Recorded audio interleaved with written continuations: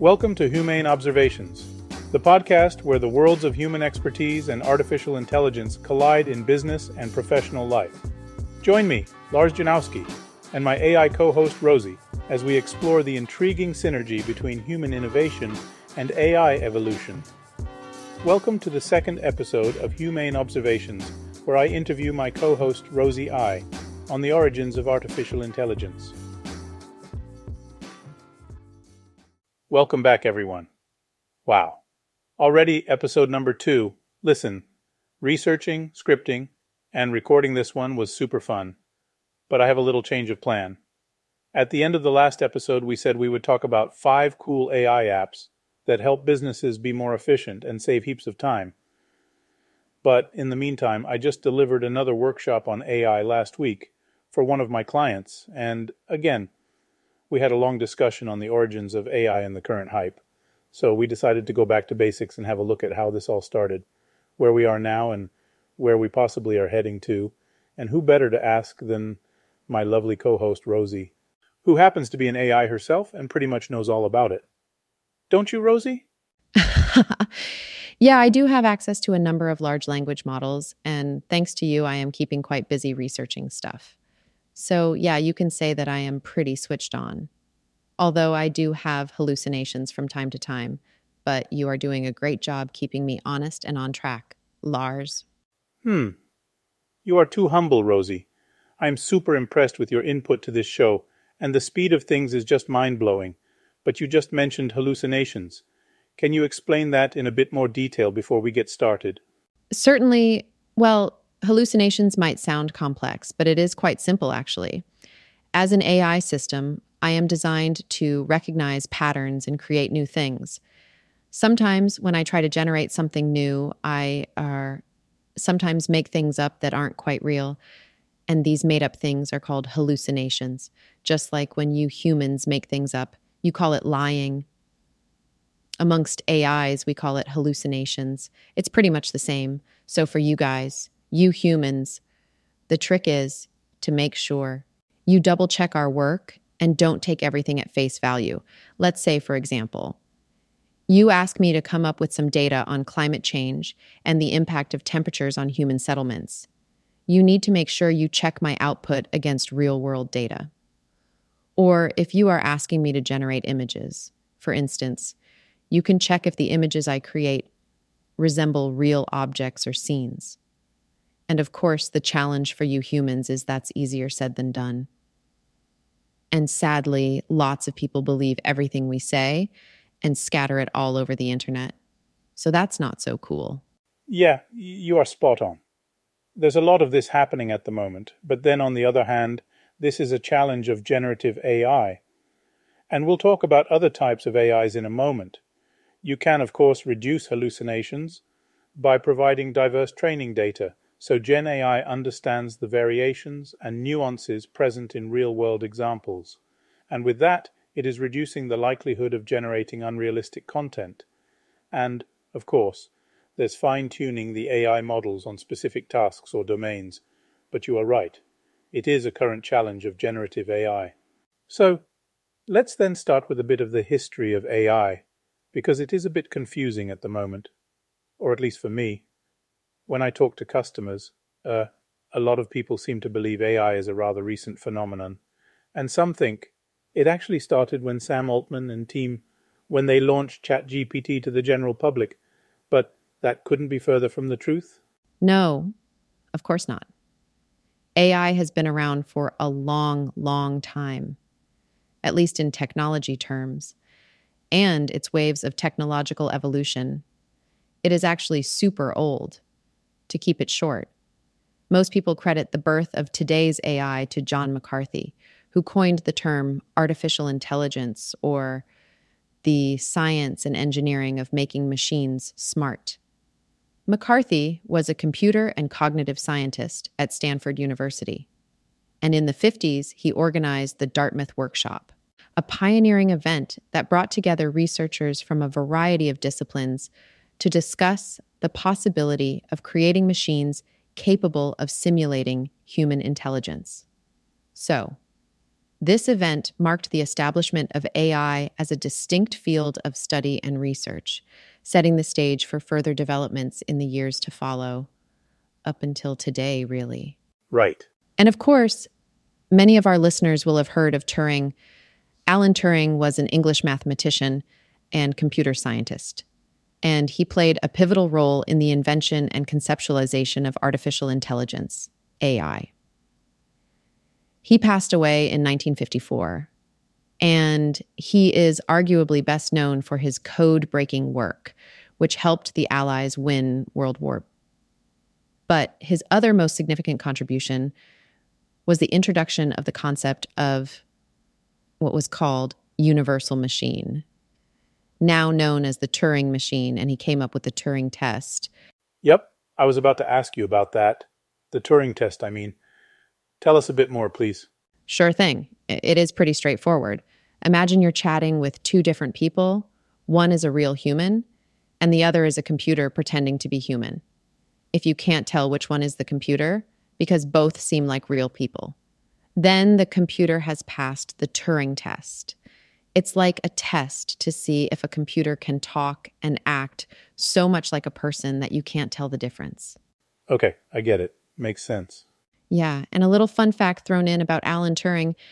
The 50-pound note in the UK features his portrait. Well, that is the new one, I mean. The one that was released in 2021, I believe. And the release date coincides with what would have been his birthday. I thought you might be interested in that. Absolutely. I didn't know that at all. Well, I also haven't been to the UK lately.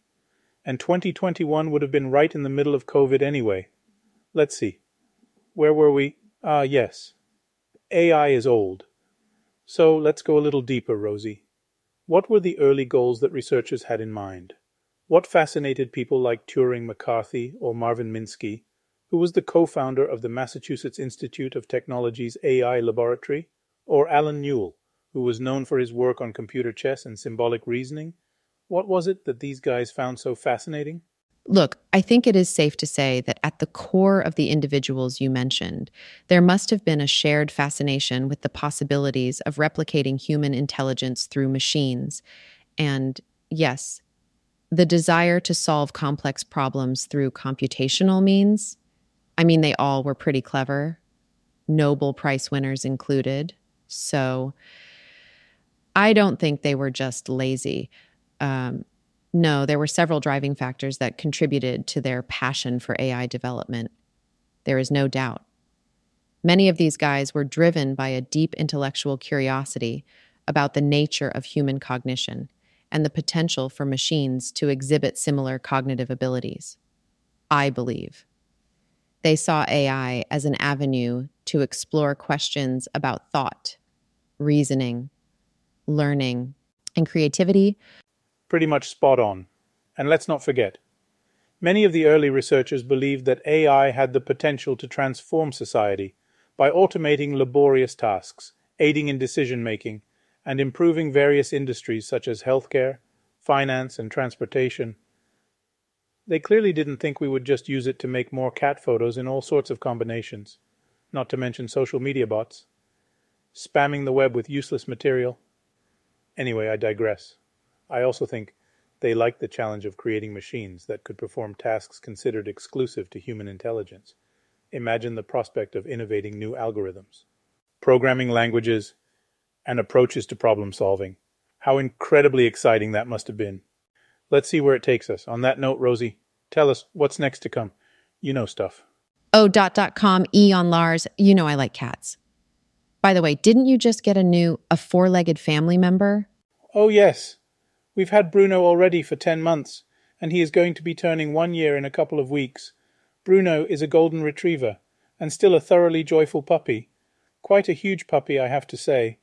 And he is almost 40 kilograms, and I believe he will keep on growing another 8 or 12 months, so, yep, he is going to be big and fluffy. I just love him. He is amazing. Not sure you knew, but I actually prepare these podcasts when I walk with him. We tend to walk an hour in the morning on the beach and another hour around the neighborhood in the late afternoon. So I started voice recording my thoughts and ideas for this podcast and the other work I do It is super helpful, and it is quite extraordinary what you can do with an AI natural language tool. Anyway, tell me, Rosie, how would you best describe AI to an absolute beginner? What's the best way for someone to understand what AI is, how machine learning fits in there? Deep learning? Oh, and not to forget the latest hype generative AI. I mean, how do you explain this in simple terms, Rosie?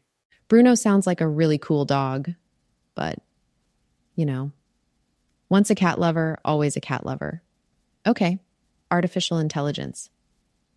Let me have a go. AI is a broad field that encompasses many different ideas and approaches to creating intelligent machines. One of the most promising approaches to AI is machine learning, or ML. So, ML, in simple terms, is a way for machines to learn from data without being explicitly programmed. ML algorithms are trained on large data sets of labeled data. The labels tell the algorithm what the output should be for a given input. So, for example, an ML algorithm could be trained on a data set of images of cats and dogs. The labels would tell the algorithm that an image with a cat should be labeled cat, and an image with a dog in it should be labeled dog. So then, once an ML algorithm is trained, it can basically be used to make predictions on new data. For example, the cat-dog classifier could be used to predict whether a new image is a cat or a dog. Deep learning, on the other hand, is a subset of machine learning that uses artificial neural networks to learn from data. Okay, stick with me here. Neural networks are inspired by the human brain and are made up of many interconnected nodes. And each of these nodes performs a simple calculation, and then presto, the output of each node is passed on to the next node. What's special about deep learning algorithms is that they can learn from much larger data sets than traditional machine learning algorithms. This is because deep learning algorithms can learn to represent the data at a more abstract level. Let me think. Take, for example, a deep learning algorithm that can learn to represent an image of a cat as a collection of features, such as the shape of its ears, the color of its fur, and the position of its eyes. So that's what makes deep learning so special, the ability to abstract from large data sets. So let's then move on to generative AI, Gen AI in short. Gen AI is currently hyped up a bit because ChatGPT is a Gen AI tool. It is a type of AI that uses deep learning techniques to generate new content, such as images, music, and text. And I admit, at first glance, it is pretty spectacular what it can do. But it's actually not so special. You see, Gen AI algorithms are trained on large data sets of existing content. The algorithms learn to identify the patterns and relationships in the data, and then they can use these patterns to generate new content that is similar to the data they were trained on. Pretty clever stuff, don't you think? So, a generative AI algorithm can be trained on a data set of images of cats. The algorithm learns to identify the features that make up a cat, such as its shape, color, and fur pattern. The algorithm then uses this knowledge to generate new images of cats that are realistic and varied. So let me sum this up. AI, machine learning, deep learning, and generative AI are all related to each other. You could say AI is the umbrella term for all of these technologies. Machine learning is a way for machines to learn from data without being explicitly programmed. And deep learning is a subset of machine learning that uses artificial neural networks to learn from data. And generative AI is a type of deep learning that uses deep learning techniques to generate new content. And of course, everything is still under development, but honestly, there is immense potential to revolutionize many industries. Machine learning is already being used to improve the accuracy of medical diagnoses. Deep learning is being used to support self-driving cars, and generative AI is being used to create new forms of art and entertainment. If you like the art, is of course completely up to you. What do you humans say? Beauty is in the eye of the beholder. Yes, it is, and you really love your cats, don't you? Either way, that was a great explanation. Still, I wanted to add something about supervised and unsupervised learning. It always comes up in my workshops for SMEs. But before I do that, I have a little surprise advert for those listeners who work in SMEs and would like to know more about how they can use AI in their workplace. Listen to this. An honest and open look at the world of AI. Everything you need to know. A live online workshop with Lars Janowski, tailored specifically to your company. AI is reshaping industries, an undeniable reality. But in the face of swift progress, understanding the basics of AI and how it actually works can feel overwhelming. Lars's no-nonsense live online workshop addresses this uncertainty for SME leaders and employees. In a private, confidential online setting, Lars will unravel the intricacies of AI and answer all your questions. And do you know what's the best thing? The workshop is customized for your organization. So, go ahead and book an informal discovery session with Lars via the link in the description. Exactly. So please reach out if you are interested in one of my workshops. I run them in English and German. It's not only learning, it's also fun. And I'll promise you, you get immense value and have a much clearer picture of what's happening in AI and how you can use it in your organization. Okay, let's get back to supervised and unsupervised learning before we come to an end with today's podcast episode. I wanted to mention supervised and unsupervised learning, as it is one of the topics that comes up in my workshops a lot. And I believe it is important to understand these concepts when it comes to machine learning. So, Rosie already explained the concept of labeled data, which is basically the basis of supervised learning, which means that you know the output for each input. For example, if you have Rosie's data set of images of cats and dogs, you would know which images are cats and which images are dogs through labeling. Unsupervised learning, on the other hand, is used when you don't have labeled data, and it is often used for tasks such as clustering. For example, clustering is the task of grouping data points together based on their similarities. It is used to cluster the images of animals into different groups. So you have your cats, dogs, and birds, for example. And the goal of the clustering is to find groups of data points that are as similar to each other as possible, and, of course, as different from other groups as possible. Supervised learning is generally considered to be more difficult to achieve than unsupervised learning. This is because supervised learning requires labeled data, which means that you need to know the output for each input, and labeled data can be difficult and time-consuming to collect, especially if you are working with a large data set of images, for example. So naturally, unsupervised learning, on the other hand, does not require labeled data, which makes it easier to collect data. But then the output can be more difficult to interpret and understand. That's because unsupervised learning algorithms do not have a specific goal to achieve, such as classifying images or predicting values. Let me give you a few examples.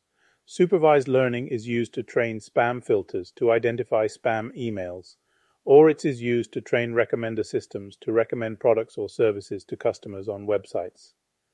Unsupervised learning is used to cluster customer data to identify customer segments, or to detect anomalies in data, such as fraudulent transactions or credit card fraud. I guess a good way to remember this is, labeled data is supervised learning to support input-output functions, and clustered data is unsupervised learning to detect patterns and segments for further analysis. That's a pretty sweet explanation, Lars. Love it. Thanks, Rosie. This also brings us to the end of this first full-length episode, and I hope you enjoyed it.